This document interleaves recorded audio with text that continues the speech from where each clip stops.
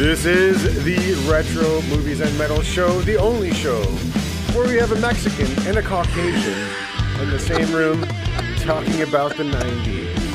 Ow! I'm your host, the Caucasian cocksucker, John.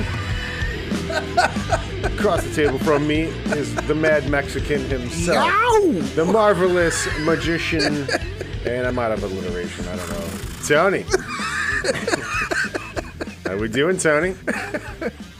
Doing good, dude. How are you? I am well. The topic for today is the 1990s slash a bit of 2000s band Rage Against the Machine. But before we get into that, please go to Apple Podcasts, Spotify, Google Podcasts, or the Anchor app, or wherever you get your podcasts, and go ahead and leave us a rate and review of at least 5 stars. It'll help us grow the show that you love, the show that you can't get enough of. Damn! And help us grow it. So thank you. We would appreciate it if you would do that. It helps out the algorithm, helps the show. Please. Pretty much does all that. Things that you would like us to do and more. Shit I know nothing about. Yeah, indeed. How you been, Tony? All right, I guess. All right. Yeah, Starting to get chilly out. It is starting to get chilly out. It's very cold. But it was 75 degrees. I know. What the hell happened? It was insane on Thursday. I was sweating. Yeah, it was 75 degrees on Thursday, and then 45 degrees the next day, and then now it's like 30 degrees today. Yeah. Which I think it's safe to say we're in the throes of winter. Son of a bitch. We are in northern-ish climate, I would say. So snow is about to come. Yeah. I mean, if there's any kind of precipitation going to enter our area, it's going to be in the form of snow. It was a little bit on the way here. It stopped, but... Oh, there was flurries. Oh, damn. Yeah, it's it's funny... The cycles that we go through, it's like, you get from the beginning of the year, you're kind of, it's like winter is never ending. You're like, okay, May, maybe, May, yeah. April, maybe.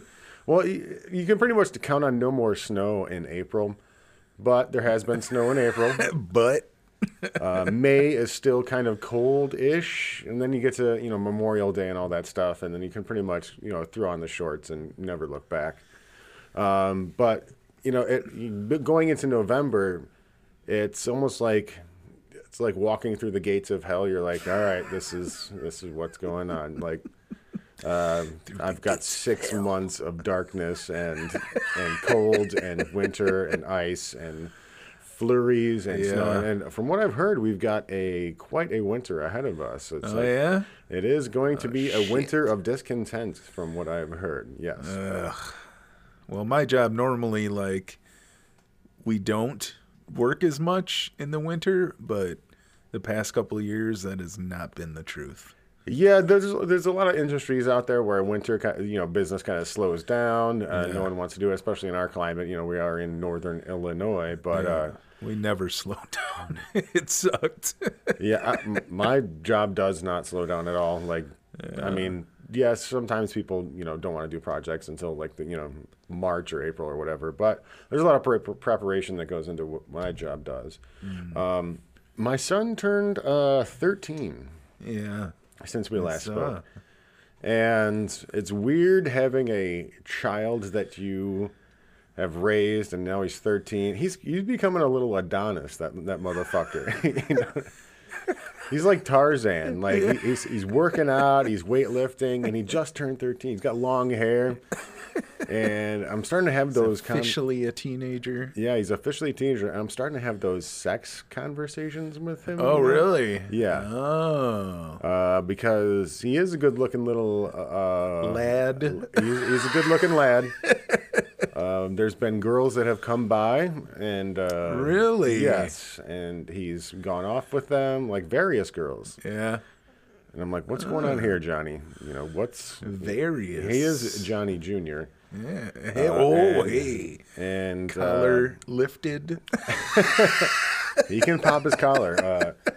It's weird having Yeah, it's just weird having a kid grow I'm up sure, and, man. Yeah. and do that, and knowing him from a baby, and taking care of them, nurturing them, and I don't know bringing about them. you, but it was never told to me. Oh, it wasn't. The sex talk was never. That wasn't a thing. The closest thing I got to a sex talk was on my high school graduation. I borrowed some socks, black socks from my dad, and I was like up in my room changing, and there was a condom in the wrapped up in the socks, that were joined, and I was like, okay. Bear in mind, I did lose my virginity like a year prior, so I was completely clueless to what I was doing. But yeah, hilarious. Yeah.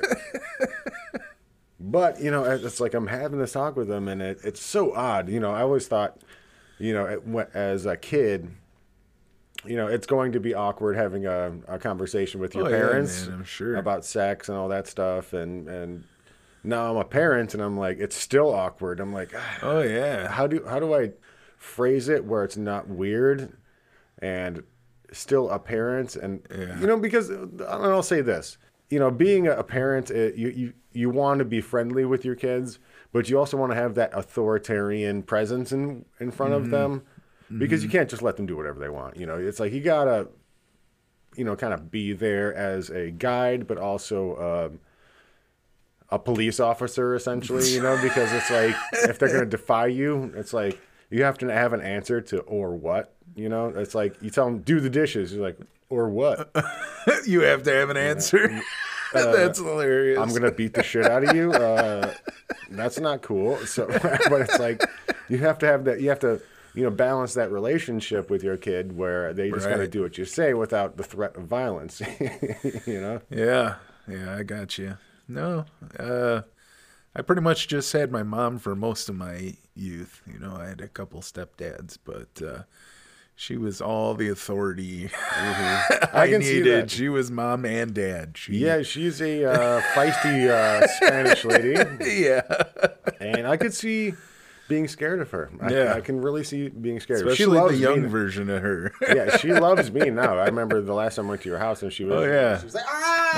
Now she's a little old lady. It's fantastic. Yeah. It's funny the evolution that you go through with raising children and raging against the machine. Oh. Speaking of raging, segue. We are talking about the 1992. Well, I guess 1991 band. 91, yeah, I think. Rage Against the Machine. That is the topic for today. Hell yeah, get your cowbells out. Yeah, get your cowbells, get your communist flags, get your bread lines. I don't know. Your cool shoulder tattoos. Yeah, get your Che Guevara t-shirts out. Yeah. Your shoulder tattoos. That's funny. But yeah, that's what we're talking about today is Rage Against the Machine. Hell yeah. They were formed in 1991 out of Southern California, consisting of Timmy Comerford, Southern California, Tommy Morello, Bradley Wilk, and Zachary De La Roca. Is it Rocha or is it Roca? I don't know. Everybody says it a little different. Yeah, I've always heard Zach De La Roca. Depends on how white you are. Yeah, it's Zach De La Roca.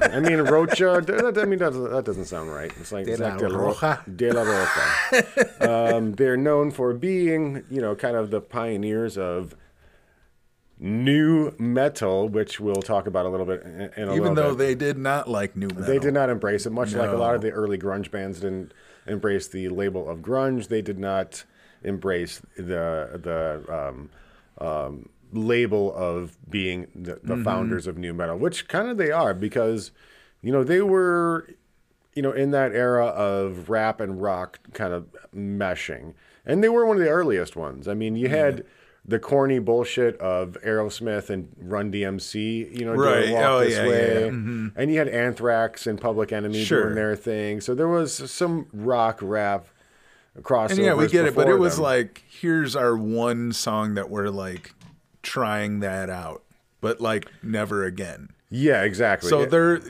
it's like a taste. It was a novelty. They said, hey, you can do this, And then the next generation said, we want to do this, but we want to make our sound that. Yeah, form a band around it. Yeah, exactly. So yeah, that's when Korn and all of them really came out and pioneered it. Right, and like you said, they hate that label that they have of kind of starting new metal, but they did. I mean, you can listen to a lot of what Tom Morello does on the guitar and relate it right to Korn or Limp Bizkit or any of the other new metal. New metal's weird because I would say Korn and Limp Bizkit are pretty much like the top two of new metal, and then there's certain offshoots that I don't really know, or I can't really think about. But it's like you think about rap rock.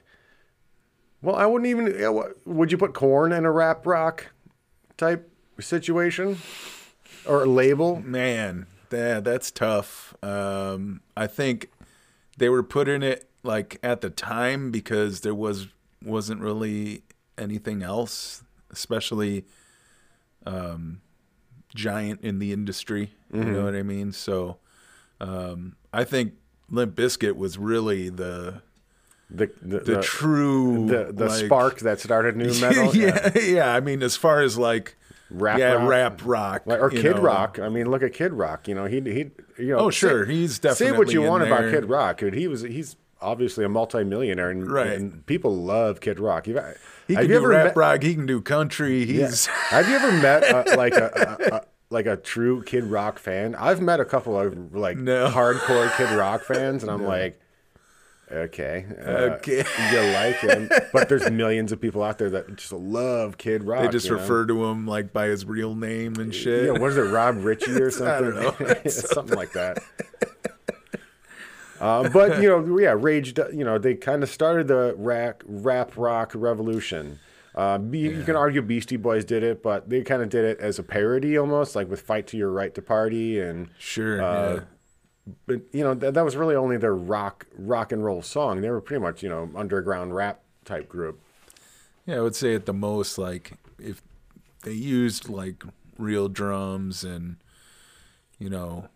guitars and shit, that's when you kind of like fall more into the rock. And yeah, maybe Beastie Boys, they did touch that a little bit, but like you said, probably just not enough. Yeah. Where Rage is definitely the bigger. I would say they're a pioneer of the rap rock. Yeah. Mm-hmm. I'd say they're one of the first to actually make their band about it. Famously, Timmy Cumberford says that he hates that Limp Bizkit puts them as an influence. He's like, I'm sorry, we paved the way for Limp Bizkit. I don't know what else to say. Just like I can't stand that we're an influence of Limp Bizkit. Yeah. Because Limp Bizkit was kind of, and in full disclosure, I like Limp Bizkit's first album. First album, yeah. The $3 Bill, y'all.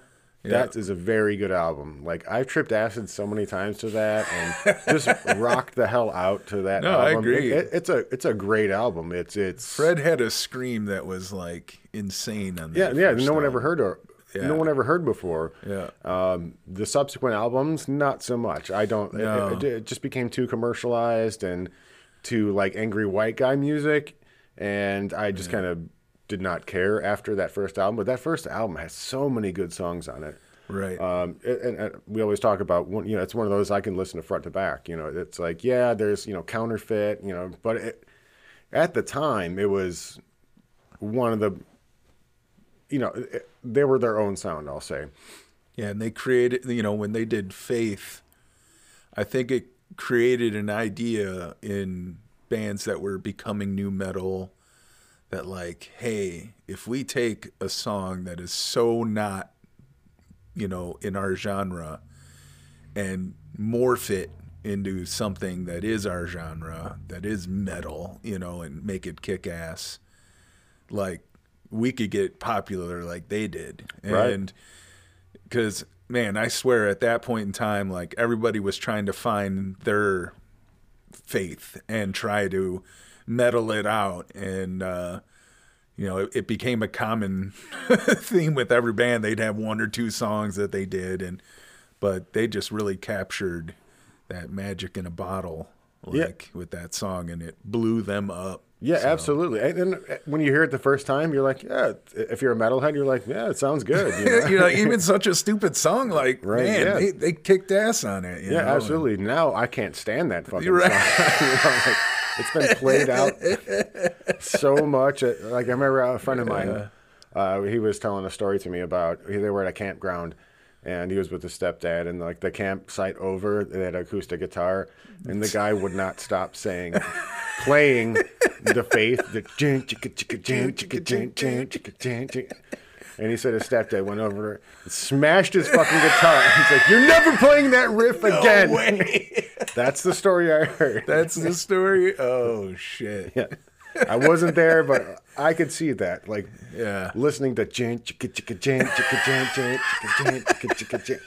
if I heard that all night, I'd probably want to do the same thing, but I don't have the balls to go and just smash the shit out of the guitar like Jim Belushi in Animal House. Yeah, because, you know, what happens, that dude stands up and he's... You know, he's twice as big as you and shit. Yeah, right. Just beats your ass. Like, if you play that song one more time, and you're like, uh-oh. I heard there wasn't even a threat. There wasn't. He just went over and smashed the guitar. That's great. Like Jim Belushi in Animal House. Yeah. But yeah, this show is about Rage Against the Machine. They started in 1991. I guess Zach De La Rocha was a part of a hardcore band called Inside Out, and they had a song called Rage Against the Machine, and then he met Tom Morello and Brad Wilk and Tim Comerford, and they liked the name of the song, and they formed the band Rage Against the Machine. They are Southern California. Bada boom. Yeah, they're a Southern California band, and you know it's weird. I guess it's not weird. I mean, California is kind of the land of creativeness, pretty much. I mean, look at this time in the early 90s, look at the bands that came out of Southern California. You got The Offspring, you got Incubus, you got Rage Against the Machine, No Doubt, and I'm forgetting a lot more. But, you know, like in the early 90s, Southern California was the place to be. And I think the radio station K-Rock was a big part of that. You know, and labels were eating them up. Yeah. You know, they were still signing deals with these people, you know, right off their first album, like, you know, not even having to do and really gruel, you know, for Grind, several, or Gruel? but not really sweet, nurturous gruel.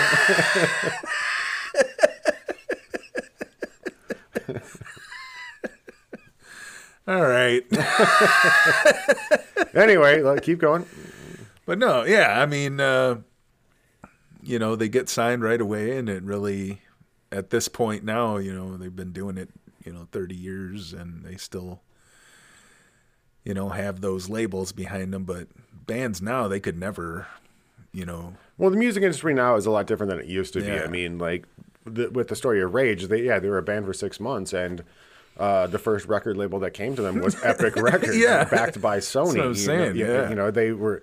I mean, there's bands like the bands in Seattle. You know, there were a bunch of independent labels that had to sign all these guys and kind of promote them, and those bands had to grind. But if you were a SoCal band like Rage or Offspring or anything like that, well, I don't want to say Offspring because I believe when they did Smash, they were on an independent label, and they had like the largest, like I think they have like a record of the most album sales on an independent label when Smash came out. I don't think they were on a major label when Smash came out. Damn, that was a good album. Smash was an awesome album. I still listen to that album, man. Yeah, I have, listening to, doing research for a lot of our music podcasts, it makes me want to listen to a lot more music. Like today, I just turned 40 not too long ago. And all I do is listen to audiobooks and podcasts. Yeah. You know, I like to hear people talk about ideas and get further knowledge about things. But I gotta stop that and just kind of go back to a lot of music, you know. And listening to the first Rage album this morning, man, I'm like bebopping and scatting and just headbanging. I'm like, man, this shit rocks, you know. Yeah, I came up like me and a few musician friends of mine were like, we gotta get a cover band where we just do like a few bands that we loved from that time, and Rage Against the Machine was one of them, Incubus was the other one, and then we did Chili Peppers and our Rage Against the Machine slot was always like our ending slot because it had so much energy and power, and everybody was pretty drunk by that point, which is good. But you would see just like the change in like every set, and that set, man, would fire up everybody. Every one of those songs was amazing and fun to play, and yeah, I love this band. So I love all those early songs, but really like every album they put out like went to number one. Like, yeah. So they always had a minimum of like, 3-4 hits on every album. So even though this first one was like the mega of all of them. Yeah, and it's crazy that their first album was like the first 12 songs that they ever recorded. Right. They're like, they didn't have like a catalog of other shit. Right. Like every like, song. This is all we got. This is all we got. And every song on that album fucking cooks. You know? It's like, it gets you ramped up. It makes you want to be a commie. It makes you want to start throwing eggs at every major corporation that you know. It makes you want to stop drinking Coca-Cola and throw away your Nikes and start protesting the child minds everywhere. But yeah, I mean, aside from the political messages, which I'll get to in a minute, but like the musicianship of everybody is very good. Tom Morello is pretty much a pioneer with what he did with the guitar. I can't say so much about the rhythm section with Brad Wilk and Tim Comerford, but being that this was their first album, there's a lot of good stuff on there. It's like you can hear a lot of funk, you can hear a lot of soul. Yeah, in it's there, what's needed. The rhythm section, they play what's needed to make those songs like really groove it and really back up those insane vocals. And, and it makes it. And you're right. The rhythm section is what makes it unique. Yeah. With Tom Morello, it's like Tom Morello's kind of separate from the rhythm section. Oh yeah. You know what I mean? It's like he's almost a DJ, right? On the guitar, even though he'll play a lot of power chords and. I will give him credit because he does power chords a lot. He does a lot of drop D. But aside from that basic stuff that he does on the guitar, he will take those solos and those bridges to heights that no one has ever done before. He was kind of a pioneer in making that guitar kind of a turntable. I know he's got a lot of triggers on his guitar. He fucks with the pickups a lot. He does a lot of scratching and all that, and he was kind of the pioneer of that. And you can hear, like I was saying, you can hear a lot of that in Korn. You can hear a lot of that in other bands and what Tom Morello did. Oh yeah, because it's incredibly difficult to kind of do it, but to be the mind that creates it is where it's at. And yeah, exactly. It blows me away that somebody would have created something like that at the age of like 19. Yeah.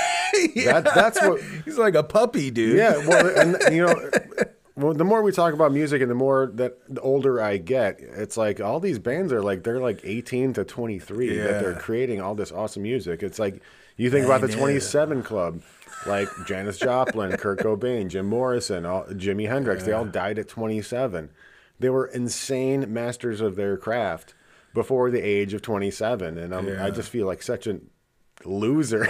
I haven't done anything like what they did, before the age of 27. I've created a lot of original music, and a lot of it I'm super proud of, but it's like, it's hard when, it really doesn't go anywhere, and you're just kind of like... floating. Yeah, I mean, just as of like, a year or two ago, I really stopped writing music, and I feel okay with that because it's been like, I'm in my 40s now. Right. And you're like, I'm past my prime. I've really put all of my youth into it. Mm-hmm. You know what I mean? So I'm okay with that now. But it's a tough road. I was going to say, did you wrestle with that for a while? You're like, because, for those in the audience who don't know, Tony is kind of, the drummer of our area. A lot of bands. I'm going to suck your dick here for a little bit. No. Tony's been known as like the drummer everybody wants, you know, like whether it's a metal band, whether it's a groove band, whatever it is, they want Tony because he's super tight, he's really good, doesn't fuck up a lot, he's sober, he doesn't drink, he doesn't do drugs, you know, he's like the perfect package. And you've had some success. You did a couple of tours with a lot of unknown very bands. little, yeah. Mm-hmm. But I would say, you know, you haven't gotten your due, but you're starting to make money with the bands that you're in now. Right. Right. And it's more like just, it's fun for me. And that's what right now where I'm at is more important than trying to write music and deal with band members that have, you know, are prima donnas. Like, this is my art. And just trying or just, you know, when you do, like, say, you have to write for like you have album a deadline stuff, and you have a deadline. That's extremely difficult. Yeah, I'd imagine. You know what I mean? And then it's like, is it good enough? And then, you know, or if you get into a studio where there's a producer and he starts, like, you know, changing what you're writing, at what point are you, like, not happy with that, or not trusting the producer? Yeah. Like, so who are you? But that's what a lot of people don't understand, that behind the curtain is, like, you know, that producer is as important as the band members themselves. Yeah. And it's just, exactly what you said. Like, how many people are going to be cool with it, or how many are going to be prima donnas and start being like, this is my art, man. So, and then it's like, well, how long is this fun anymore? You know? So that's why I love what I do now, because it's like 100% fun. Right. You know, so I'd rather do this than. Well, especially at your age, you know, it's like you're. And I'm older. I always remembered I had an uncle that I think I was in my early 30s. And I think he said to me, he's like, just understand, like, how long doing this is too long. Yeah. And I was like, shut up, man. You know what I mean? In my head, I'm like, shut up. But no, man, I still I'm think about it. that. I'm 32. Yeah, I still thought about that. And, you know, Unless you're already in a huge band, nobody wants to see, like, an 50, 60-year-old guy up there still trying to make it, you know what I mean? Yeah. Well, exactly. Playing originals that are terrible, you know? Yeah, well, and that's it. It's like, whether, you know, between the ages of 18 and 23, it's prime time. Yeah, right? And you better move to California or move somewhere where the music scene's hot, or else you're not going to go anywhere. If you want to make it big, be between the ages of 18 and 23. Right. Move. You can't be in the Midwest. You can't be, you know, in Georgia. You can't be in Colorado. Go to L.A., New York, or.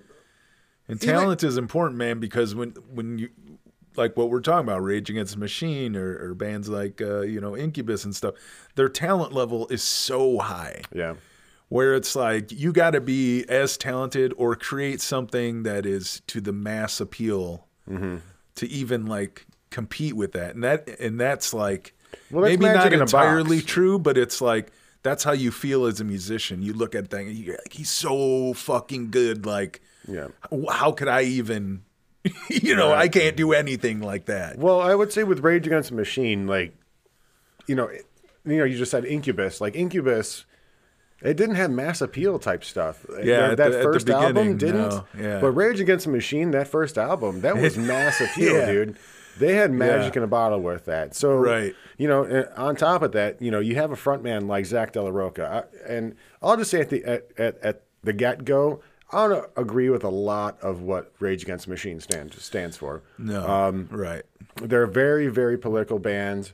They're straight up communists, and we'll get a little bit to that. But Zach De La Rocha is the frontman of frontmen. You know, he's soft spoken. He rarely does interviews. He's like a Jim Morrison type. Yeah, almost. I guess Jim Morrison did a lot of interviews, but he doesn't do a whole lot of interviews. He's very soft spoken outside of the stage. But when he gets on that stage, even you watch a lot of their early stuff, man, that guy explodes on stage. Oh yeah, dude.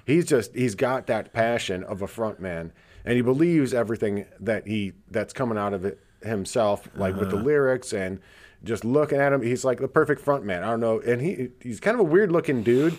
I don't know if he's white. I don't know if he's got like, he's probably, I think he's got like a he's like Hispanic a and yeah, I think Native American a little bit. I don't know what he is, but he's got no eyebrows. That's one thing I noticed.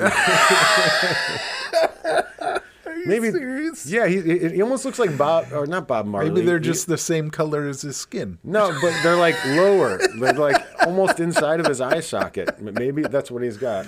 That's funny. But regardless, he's a great front man. Like you watch a lot of those early shows, you watch a lot of the concerts that he's on. He's got such passion and charisma on stage, and for him to not do a lot of the interviews and public appearances, it creates a bit of mystery and kind of. I think he has to, man, to push the political stuff as much as he does.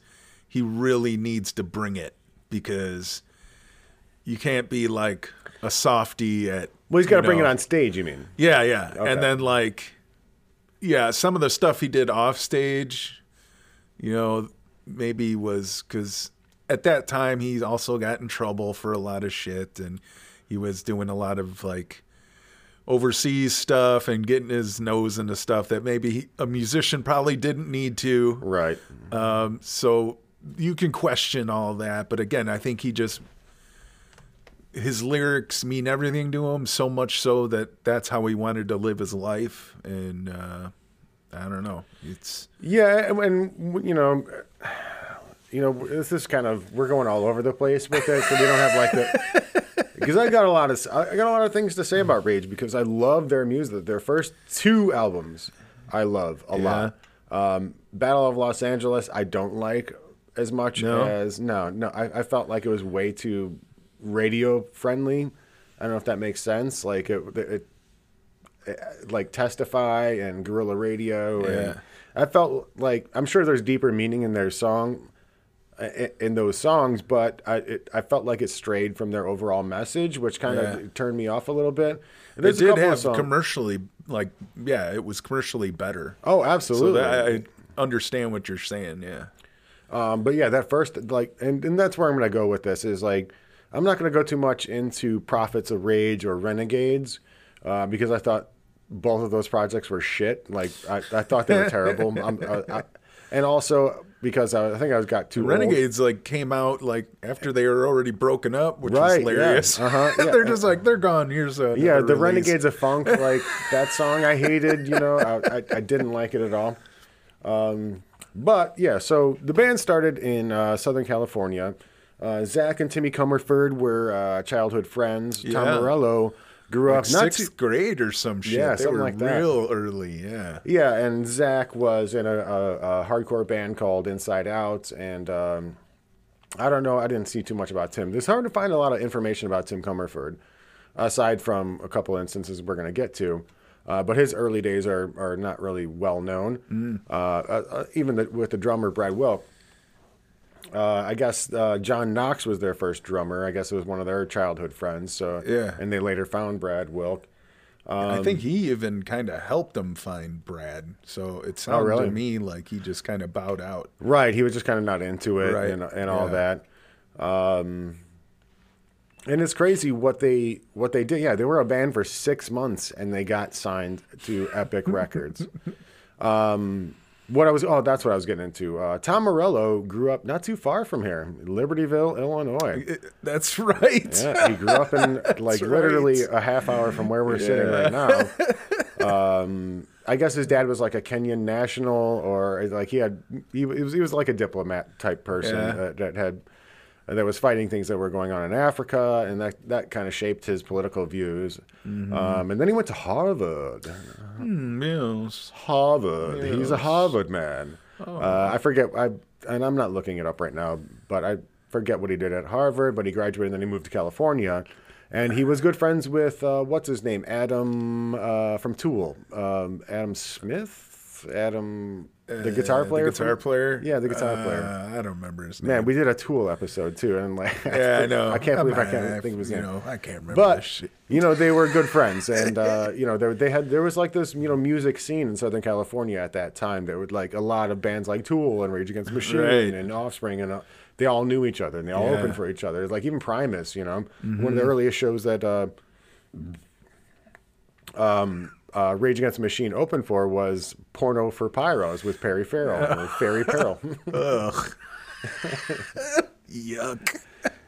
But it was a band. It's like it was the early night. Man, I wish I grew up. I wish I was 18 in 1991 in Southern California. I know. And just.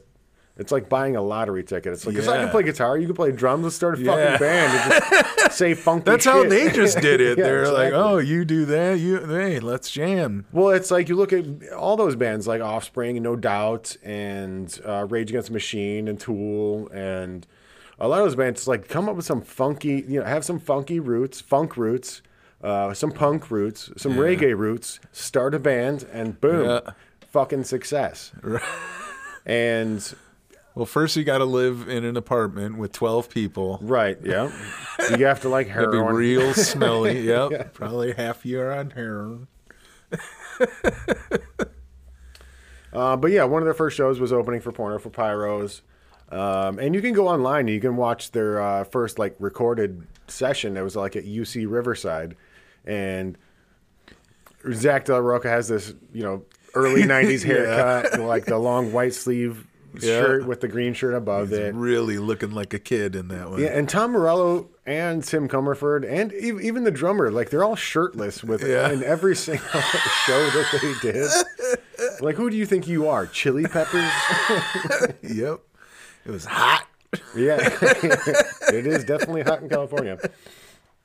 But yeah, the early days of Rage is something it's like almost nostalgic, like looking at a lot of that old stuff. And like I said, being in Southern California in the early 90s was a gold mine if you know how to play guitar and you had some good influences, But the 90s were awesome.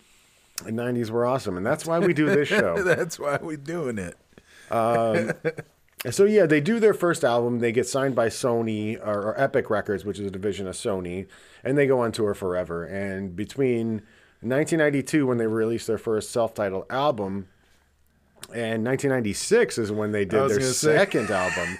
That's a long time between albums. Yeah. But let's go through some of their tracks of their first album. Oh, I mean, it opens with Bomb Track. Track. One of them is every one of them, man. You can't miss Bomb Track. It's like and it's another thing. It's funny watching their early stuff and how they tweaked the songs to what went on the record, Right. And Killing, like they started playing Killing. I was watching this one video of that UC Riverside thing where they were playing Killing in the Name of. There was no lyrics to it. They just opened the show with it. It was just like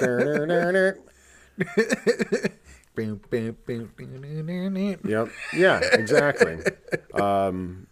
But yeah, great songs. It's probably because that song was like just written like a month ago. Yeah, they were like, I don't have lyrics yet to it, so let's just play it. It'll be a filler. Yeah, and like I was saying earlier, like the rhythm section does, really stand out with them. I don't know so much. Well, let me ask you, what do you think about the drumming of Rage Against the Machine? Because I as an outsider, not a drummer or anything like that, and not really paying attention to a lot of it. The bass stands out a lot because, because it actually has like breaks where the bass does, boom, boom, crazy shit, Yeah. It's not too difficult. It's definitely, utilized as like the groove. So with stuff like that, you don't need to be, flashy. And that's exactly what he was. He was not flashy, had very minimal, like we were kind of laughing. He had one cymbal, one ride, one china. Well, that's it. I mean, very cowbells. He did a lot with the cowbells. Yeah, so it's I don't know. But he was like that forever. So I guess he just felt that, he didn't need to really play a lot of stuff towards these songs, and it proves it in how good the songs comes out. But yeah, if you were to stick somebody else in there that maybe was a little more flashy, it'd be interesting to see. Would you categorize him as the right drummer for the right band? One of those kind, like Ringo Starr? That's really all you can do. You know what I mean? Yeah. There's nothing flashy about him. He doesn't have a signature style. He's just playing music. That's like the best thing to say without being like, he's not, because it's not that he's not good. He's good at what he does. He's great, but it's not like what I would do to it. You know what I mean? Well, he doesn't have a signature style. What I would say. It's like you can't, like if he were to play for another band, you wouldn't say, "Oh shit, that's Brad Wilk." No, yeah, it's true. I would say the biggest thing he had going for him was the cowbells in the. That's it. I mean, really, just the. Nobody used cowbells. He used it in a few songs. Like I said, I was. Right. I covered a lot of their songs, and I had to buy a whole set of them because he does use them. Okay, so it's it's like I never thought. It's interesting. There's those prominent points in the songs where you can actually hear them, like the "and killing in the name" and a lot of those instances like that. But it's like I don't notice them a whole lot. Yeah, I've seen him in a set one time where he didn't even have a rack tom. It was just the cowbells and a floor tom. So then maybe he's the original cowbell guy. So he needed more cowbell. Yeah, I mean, exactly. Right guy for the right job. Exactly. That's what you gotta be. Nobody complained. Let's take a break, my friend. Right on. We'll be back with the rest of the Retro Movies and Metal Show.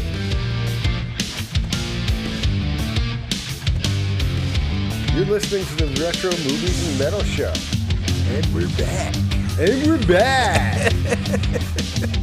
Anyway, Bomb Track was a bomb track. Yeah. It was awesome.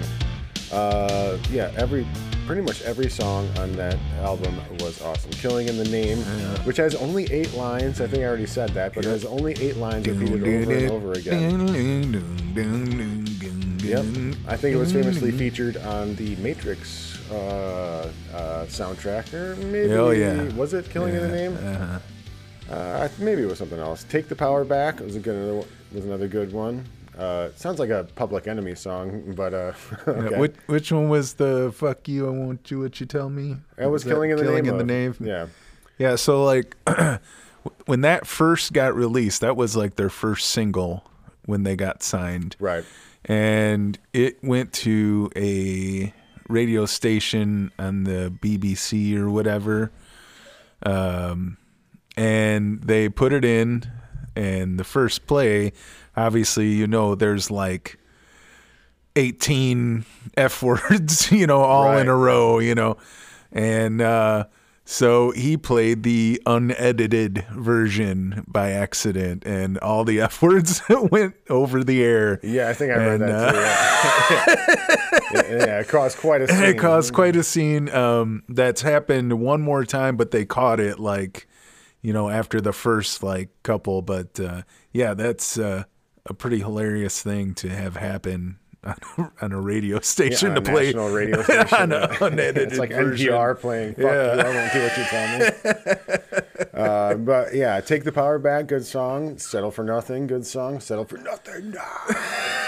And that's what I'll say about him is he can repeat the same line over and over again and still have every ounce of passion from the first time he says it to the last time he says it. He's got such stage presence. He's got such passion in his lyrics and in his voice and his stage presence that, it's unmatched by a lot of people. I mean, I'm sure there's some people that have that I can't think of, but no, he's unmatched. He believes what he says, and he's got such passion with it.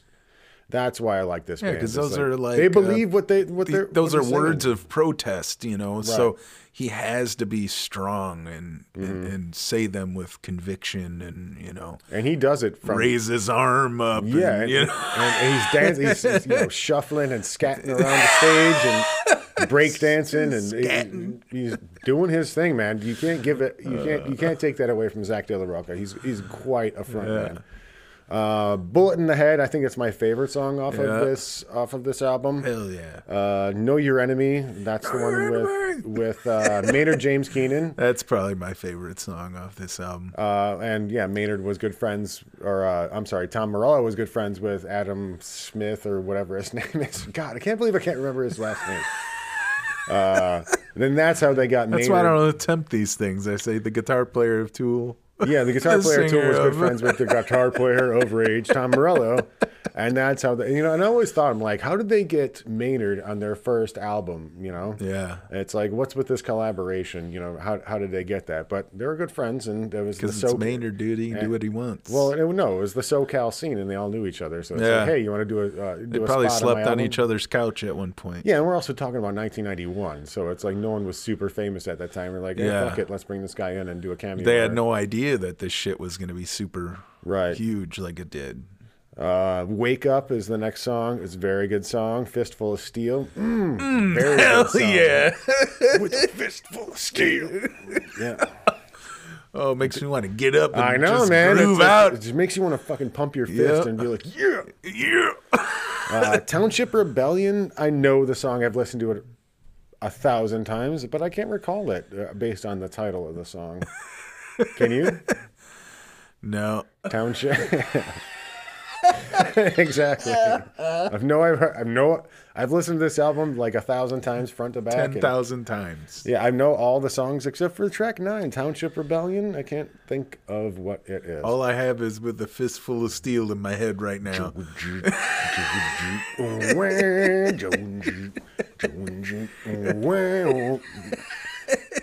And then Freedom. Oh yeah, man. Freedom. Hell yeah. Yeah. It's fantastic. 10 tracks. There's 3 other tracks: Bomb Track Live, Bullet in the Head Live, and Take the Power Back Live. 5-sided Fistagon. That was, I think, on the next album, Evil Empire. That 5-sided Fistagon. That was a Call of Duty tag. You remember playing Modern Warfare 2, or maybe it was Modern Warfare 3 or something like that? Like, it was like you got an award that said 5-sided Fistagon. Oh, really? Yeah. I thought that was kind of cool, yeah. You must have got it. I did get it. Yeah. But yeah, excellent album. I mean, I agree. You can best listen. One. I agree, the best one. Evil Empire was their follow-up to it. And I will say, this is when I first heard them, which was Bulls on Parade. Bulls on Parade was the first song I ever heard by Rage. I didn't know anything about their first album, but Bulls on Parade was like all over MTV. Oh yeah, they really got pushed. I mean, I think it was a Beavis and right Butthead number thing. one. You know. Yeah, exactly. I think it was on Beavis and Butthead, and of course it was. Let me look up the Evil Empire, because I'm not super familiar with this album as much as I am with the first album. Yeah, but they do have a lot of good tracks on this song or on this album, and I don't know it as well. But once I lay out the titles of this album, you're gonna know. People of the Sun, that's their first one. That's a great song. Yeah. Bulls on Parade, again. I think that's probably their most commercially successful song, I would say. Yeah, wouldn't you? That song. I mean, they probably got a couple. They got like Killing in the Name. That's what everyone knows. That's what made them famous. But Bulls on Parade, that was like everywhere, and like because that's everybody was like, oh, they thought that was so cool what Tom was doing with, the guitar and the pedal thing. And so, it was probably their most well-known, but I think the song that stands with them from beginning to end of career has been Killing, Yeah, definitely. For sure. Bulls on Parade, Vietnam. I don't recall that. Yeah, hell yeah. I don't recall that. That's a good song. Revolver, I know that one. Snake Charmer, Tire Me. I don't recall that off the top of my head, but Down Rodeo. Oh, I like that one. That's a good one. Rolling down Rodeo with a shotgun. Yep. And again, like I never owned this album. I just listened to, their hits. Really? Yeah, I never owned this one. I owned the first one, but I never owned this one. My uncle hated this album. He gave it to me. Oh, really? Yep. And you rocked the shit out of it? Hell yeah, man. This is the shit. Without a Face, I know that song. Wind Below, Roll Right, and You're the Boomerang. That's a really good song, too. I like that one. You're the Boomerang. You're the Boomerang. Yeah, great album. It introduced me to Rage Against the Machine with Bulls on Parade. It was all over MTV at the time in 1996 when I was still watching MTV. But yeah, can't go wrong with their first two albums. They had an appearance on Saturday Night Live. Did you hear about this? Yeah. And they cut one of the songs because they wanted to put the flag out, the upside down. It was their second flag. They had two flags they wanted to put upside down, which is a distress symbol. Yeah. And they wanted to burn them or something. And they ended up like GE throwing it into, I forget the guy that was there. Was he a governor or something? Oh, it's Steve Forbes. Yeah, he was running for president at the time. And it was weird having Steve Forbes and Rage Against the Machine. I know. It was like somebody the complete put opposites. That up I'm together, sure they were. I'm sure Rage was pissed. I was like, we're doing Steve Forbes episode. Like, what the fuck, But they had this appearance where they wanted to post a couple of upside down and flags. they threw them out after they played. Like they were. Oh, they tossed them out of Rockefeller Center. Wow. Yep. Mm-hmm. Well, good on them. Well, no, I respect their right to protest and do whatever they want with the flag. I'm not a big flag. It's like I do lean kind of right politically, but it's like, do what you want with the flag. It's like I don't understand this worship of the American flag. I'm like, okay, do what you want. I mean, again, it just falls to, they do what they preach, man, and their beliefs are their beliefs. And well, do they? Do they? Do you have something in your back pocket? Oh, I've got a bunch of things in my back pocket. Here you go. Like I said, it's like I don't want to be super political. It's like I lean right, but I'm not a hard right person. It's like I don't really care. It's like I got a lot of progressive views, but it's like for the most part, I'm just like, everyone just leave everyone else alone, But they chose to go on Saturday Night Live, which is an NBC company, which is owned by General Electric, and at the time. And General Electric, what do?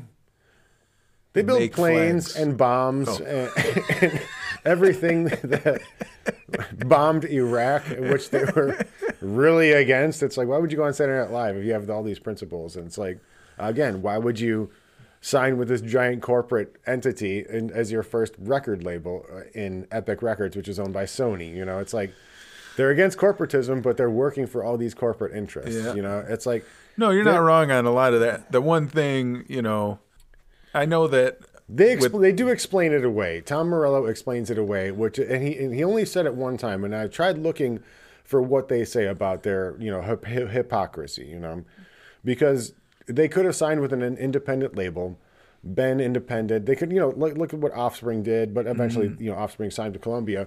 But I don't fault them for being human, right? Because when you're offered a shit ton of money, eventually it's like you want to make your way in this world, take care of yourself and your family, and make sure that everyone's taken care of. But that kind of negates a lot of what they preach, Like I think Tom Morello is worth like $35 million. I think Zach De La Rocha is worth $20 million. Like they're all millionaires, and it all came from this capitalist system that they rail against in their music, I'm like, I know, their record label that they signed with, much like some other bands at that time, it was an offshoot of like a bigger label. So therefore they took a contract that was more than likely you earn money and you stay on with the label longer than getting a large chunk of money right at the front, and then you may lose that in, say, a couple years, or if your next album doesn't do good. There's always stipulations like that. But they got a 3-album deal immediately. But again, I'm just saying, like, they probably went. They made a business decision. They made a business decision. That's how I break it down. It's like they made a business decision. Right. At a certain point, I'm just saying they big, got a lot of that other money later in their years after earning those #1 albums and all that shit. And even after they broke up, they did those reunion shows where they were offered an insane amount of money, and they did a lot of that. They like gave money towards the charities, all the charities they wanted, and yeah. But you know how much those tickets cost? Even though Tom Morello tried to walk this back, saying most of the tickets are $125, but a lot of the tickets were like $300. You know? Yeah, who's paying $300 to go see Rage Against the Machine?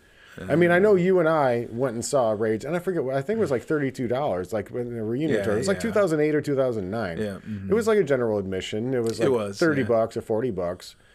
But I think in 2018 or 2019 or somewhere around there, they had this reunion tour, and like the cheapest ticket was like $125 for the fucking nosebleeds.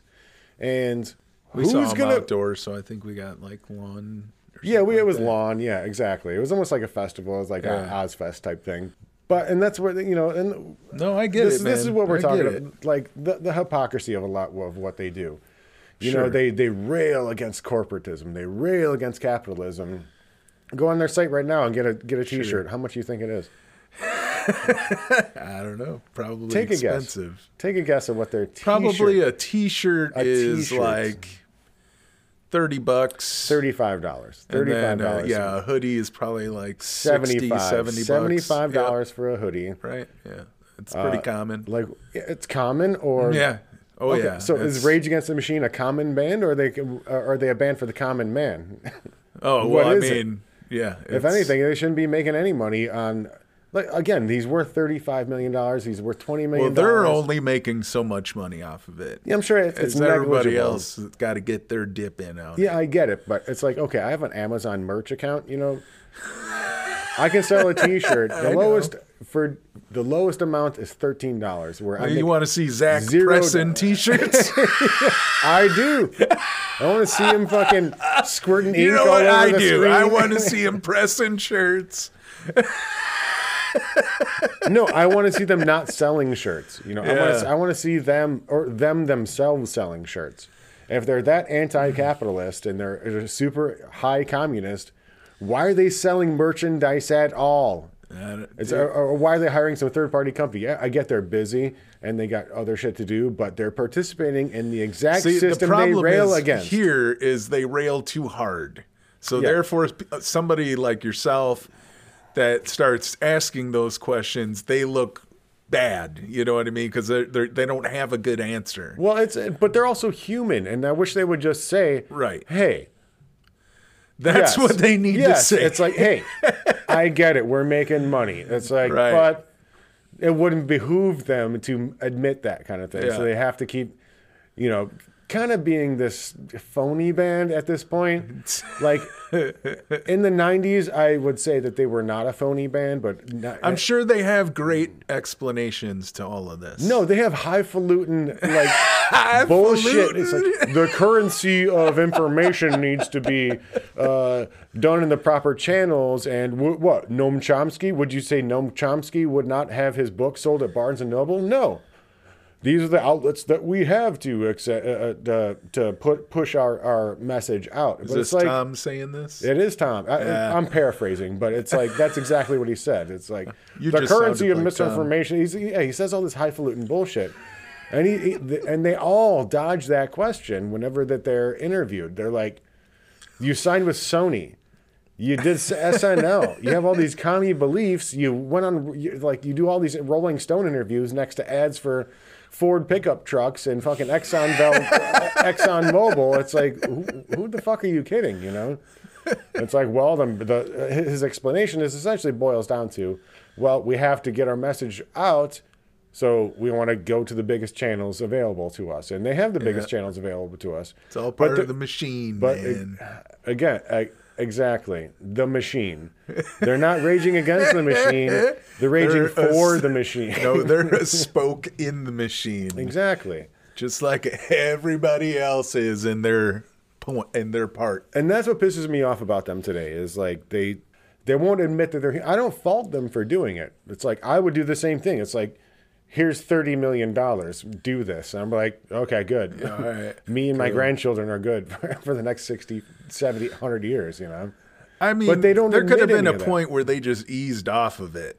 You know what I mean? I get they were young and they had strong beliefs and yada, yada. But now they're old. It's like, let it go. Just do it for your fans now. Or just play stop. some shows. And... Well, it's like stop with the messaging because you're obviously... Right, that's what I mean. Yeah, stop with the messaging. It's like, do your charities and do that. But it's like, stop acting like you're, not a product of the machine that you raged against. And yeah, absolutely.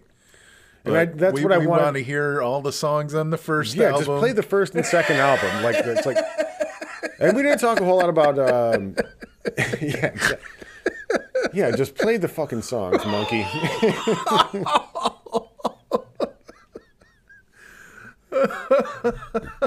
I mean, that's what it is. It's like it's like at this point, they are such hypocrites. It's like.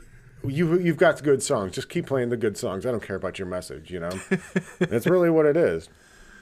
Now, what did you think? Audioslave was cool because they just came out and played. Well, so what happened was Rage kind of broke up in the year 2000.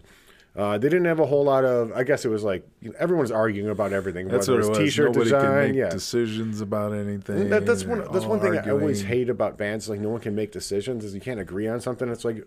Right. A bunch of egomaniacs just concede on something and like let's move on. It's like what's with the T-shirt design? Who cares? I guess everybody was pissed at that bass player when he went on stage on the MTV Awards when I heard that as well.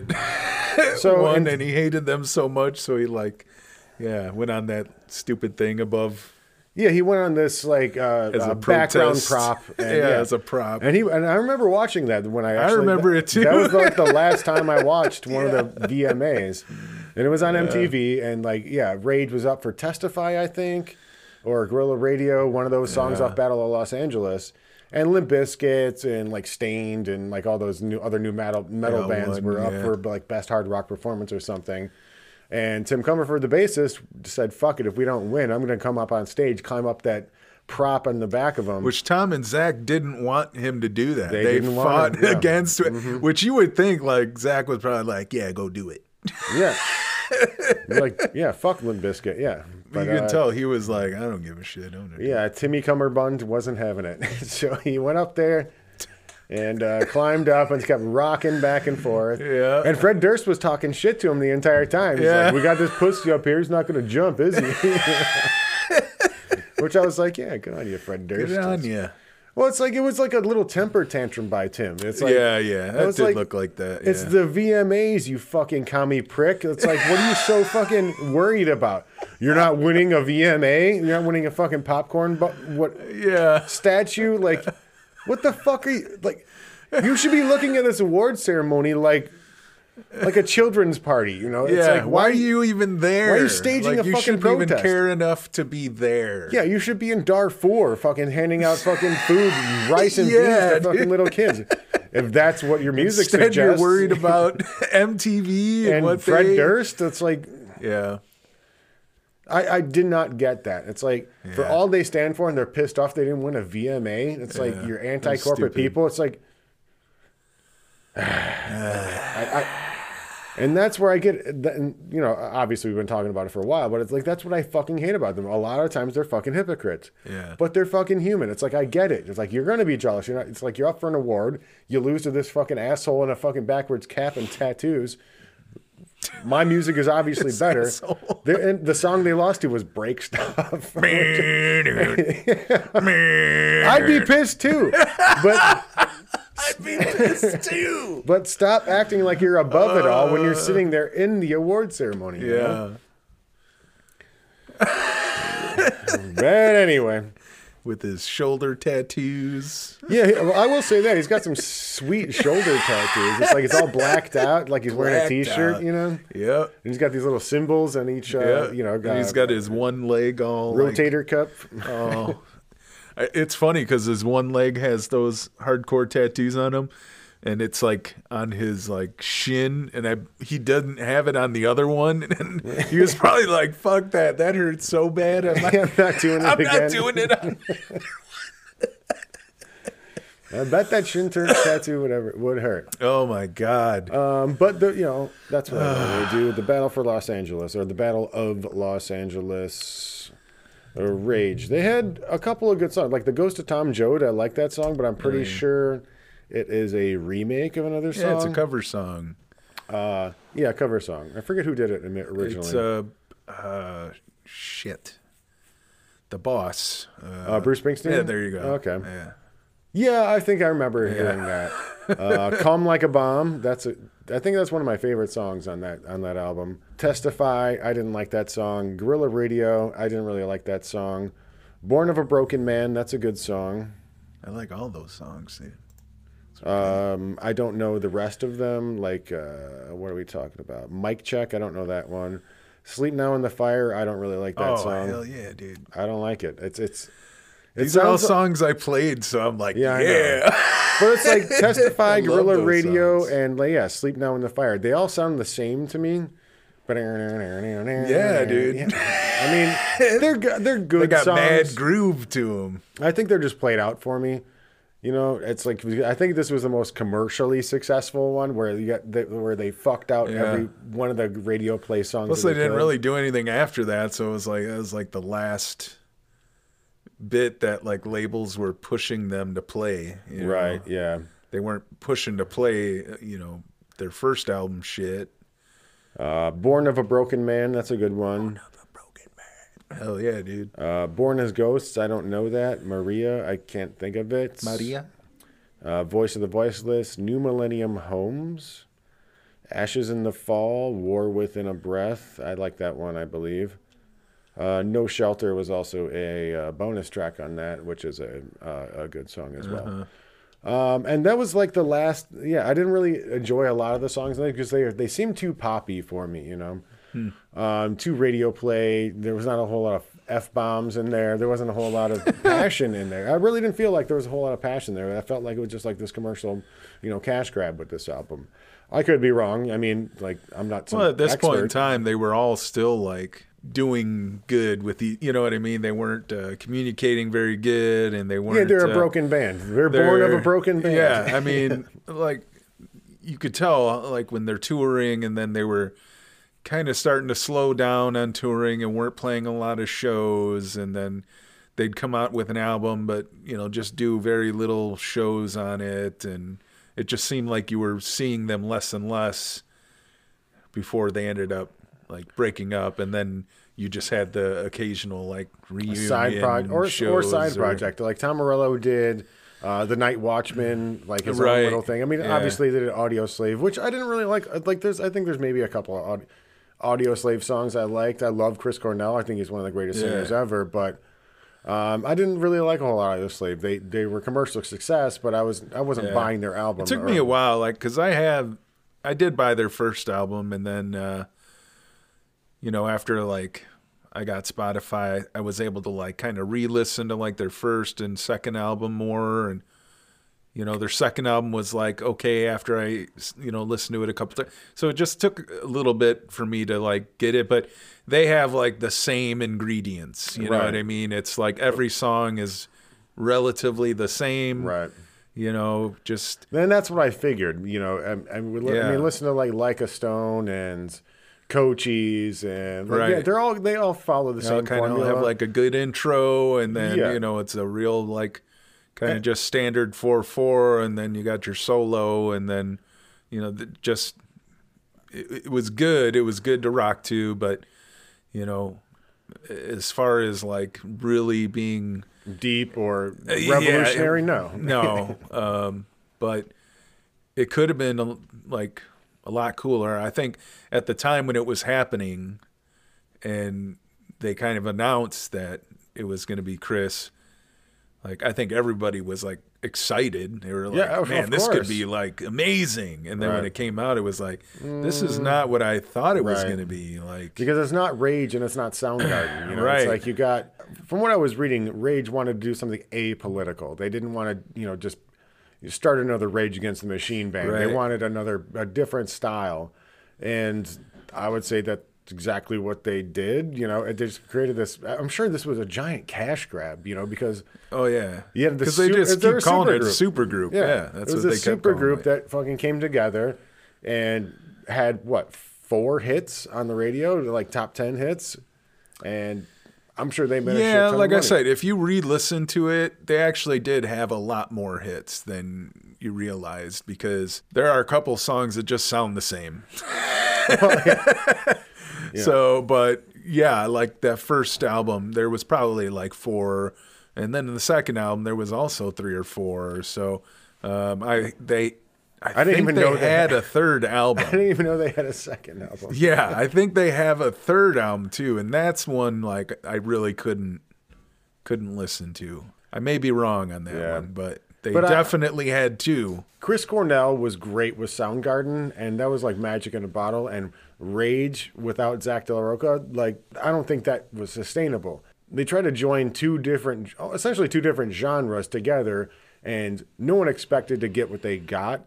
And I seriously did not expect to get something like that. I thought it would have been a lot heavier, quite honestly. Yeah, because they got the end of life Chris. Well, I thought it was like a cash grab. You know, it's like because we got this soft melodic, and some of them were good. Like, again, I didn't listen to a lot of their catalog for Audioslave, but like I just felt like something was missing with them. Like, I felt like it was just like this, you know, of the time bands like that, like Nickelback or Stain, like they didn't. I don't think it could they didn't even stand out enough for me, you know. Yeah, but the difference there is like it's not nearly as commercial as sounding as those bands. I disagree. It still sounded like, you know, those members, because you can't replace the sound of Tom, you can't replace the sound of Chris.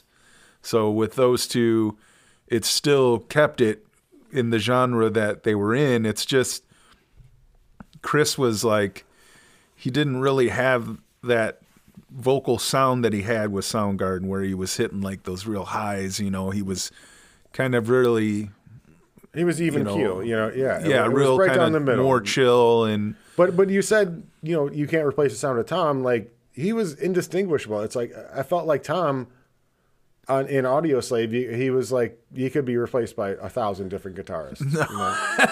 I think you just need to listen to it again. Maybe I need to listen. Maybe you're right, but it's like I'm just remembering Cochise and like. No, I listened to it. I didn't listen to a lot of their albums. A bunch. And I didn't listen to any of it. I didn't buy it. I didn't really care about it. You know, I heard what happened, like, you know, I was like, all right, they got a couple of hits, and I was kind of turned off because it wasn't anything unique. Oh, yeah. I didn't feel like it was anything unique like Rage was or Soundgarden was. Yeah. And I felt like they should have done something more unique. I felt at that like time a boilerplate, like... Yeah, if you didn't like it, you could get rid of it, because if you didn't want it, that's how most people were at that time.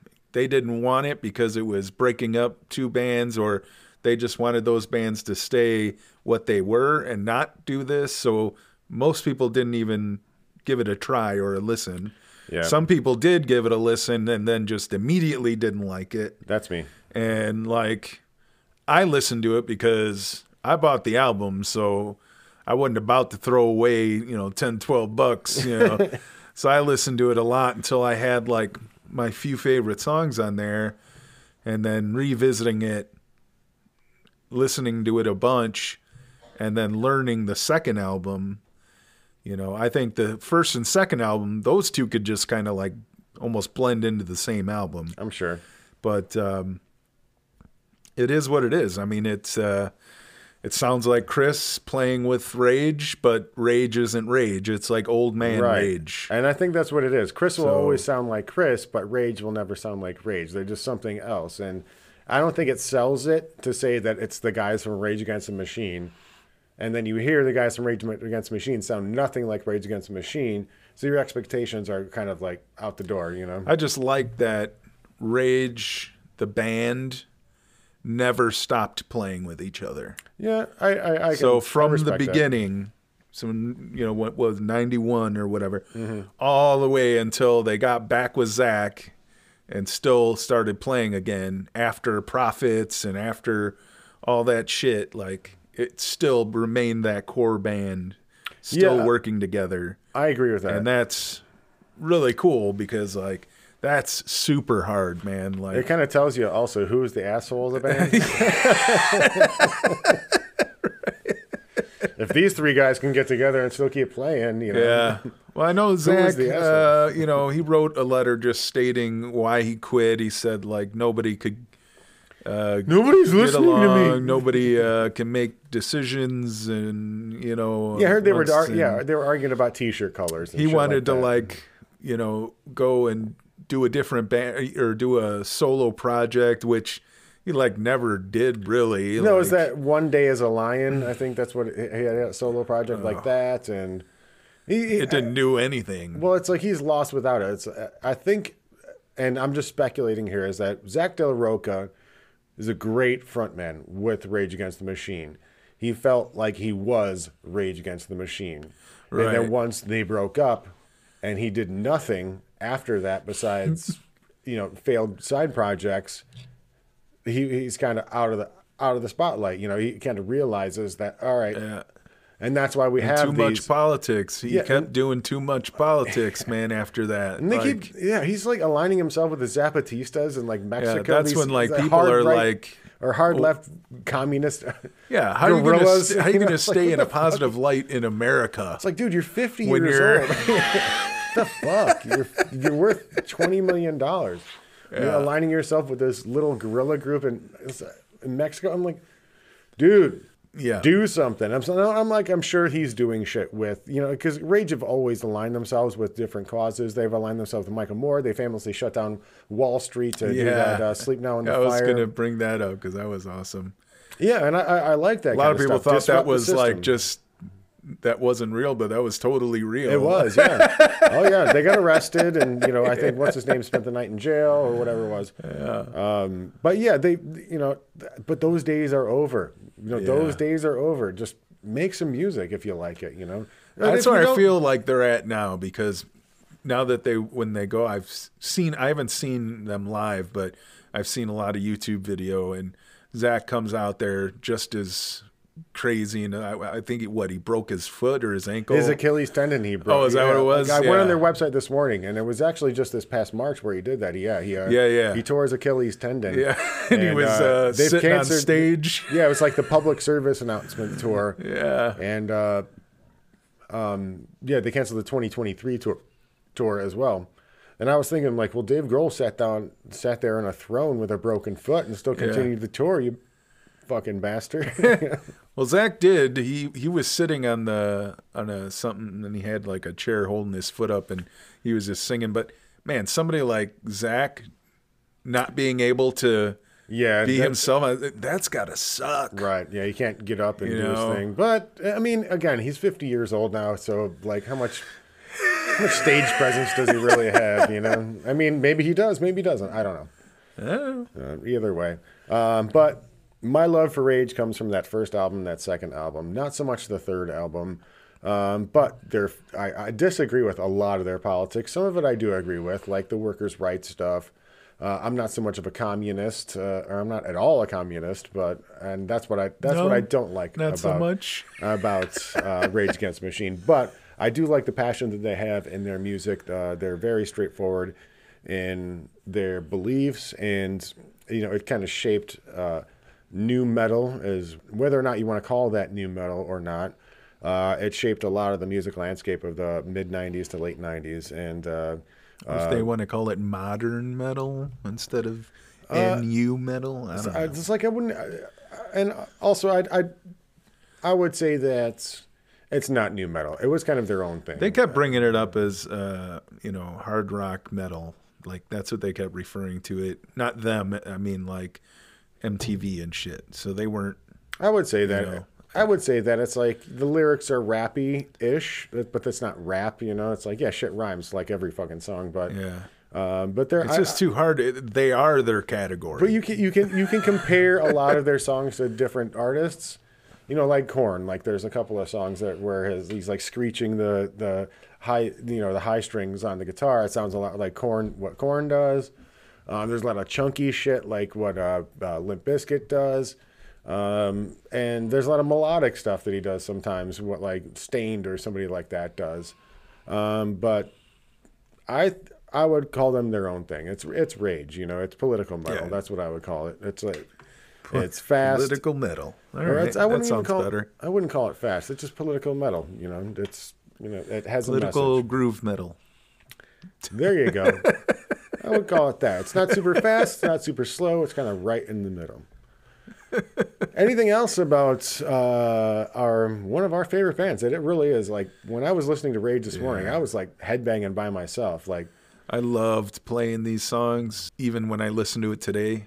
Like even when we were listening to it earlier. Yeah, I was slamming. My fucking hairs were all standing on end. I mean, to create something like that is amazing. Not too many bands do that. Some of them are the biggest bands in the world, like Metallica or Korn, that they have those early works to kind of hold them throughout their entire career, even if it goes to 12 shit. songs. It's like, doesn't matter. They have these amazing ones that blew them up, and sometimes that's all you need. But I'm glad that, when all of this Rage was coming out, I was around, and when their albums were coming out, I was buying them, and they were one of my bands, so I'm glad to be around for that. Yeah, absolutely. I'm glad we got to talk about this band because I love that first album. Like I can listen to it front to back. It slams and it gives me nostalgia feels, immediately, because in my formative years I was slamming this, I was slamming Korn, I was slamming Pantera, and it was like on a regular rotation. That first album mainly, the second album not so much. I disagree. As getting older, I disagree with their politics quite heartily. I'm not a communist. Yeah, I just didn't really listen to that. It was about the music. But I think that's why they resonate with a lot of younger people, because or metal fans in general, because you don't have to agree with their politics to enjoy their music. Yeah. It's 100%. Like fuck you. I won't do what you tell me. It's like that's the anthem of every fucking 13-year-old. And it's an anthem you can use those lyrics for anything in your life. Right. Whether it's your boss, your parents. Yeah, man. Doesn't matter. The fucking HOA. Yeah. Fuck you. I won't do what you tell me. Yeah, it's defiance. It's the D, the E, the F, the I, the A, the N, the C, the E, mind of a revolutionary. It's defiance, that was beautiful, dude. It's defiant music, and whether or not you agree completely with their communist beliefs, it resonates with everybody. Stand up against authority. Hell yeah. Thank you, everyone, for listening. Thank you for sharing. And don't forget to go ahead and leave us a rating and review of at least 5 stars to help us grow the show than it currently is. Tony. Yeah, just hit us up on Facebook, Instagram, Twitter. Make fun of us, laugh at us, give us ideas, whatever. And, at the Retro M&M Show. Retro M&M Show. Let us know how we're doing. Are we doing well? Are we doing bad? Or are we just doing as good as we need to do? Which one do you like better? Exactly. Thank you, everyone, for listening. And again, please give us a rating review of at least 5 stars on your podcast show. Hell, 6 stars. Hell, 666 stars.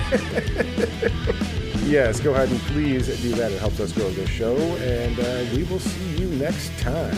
Peace.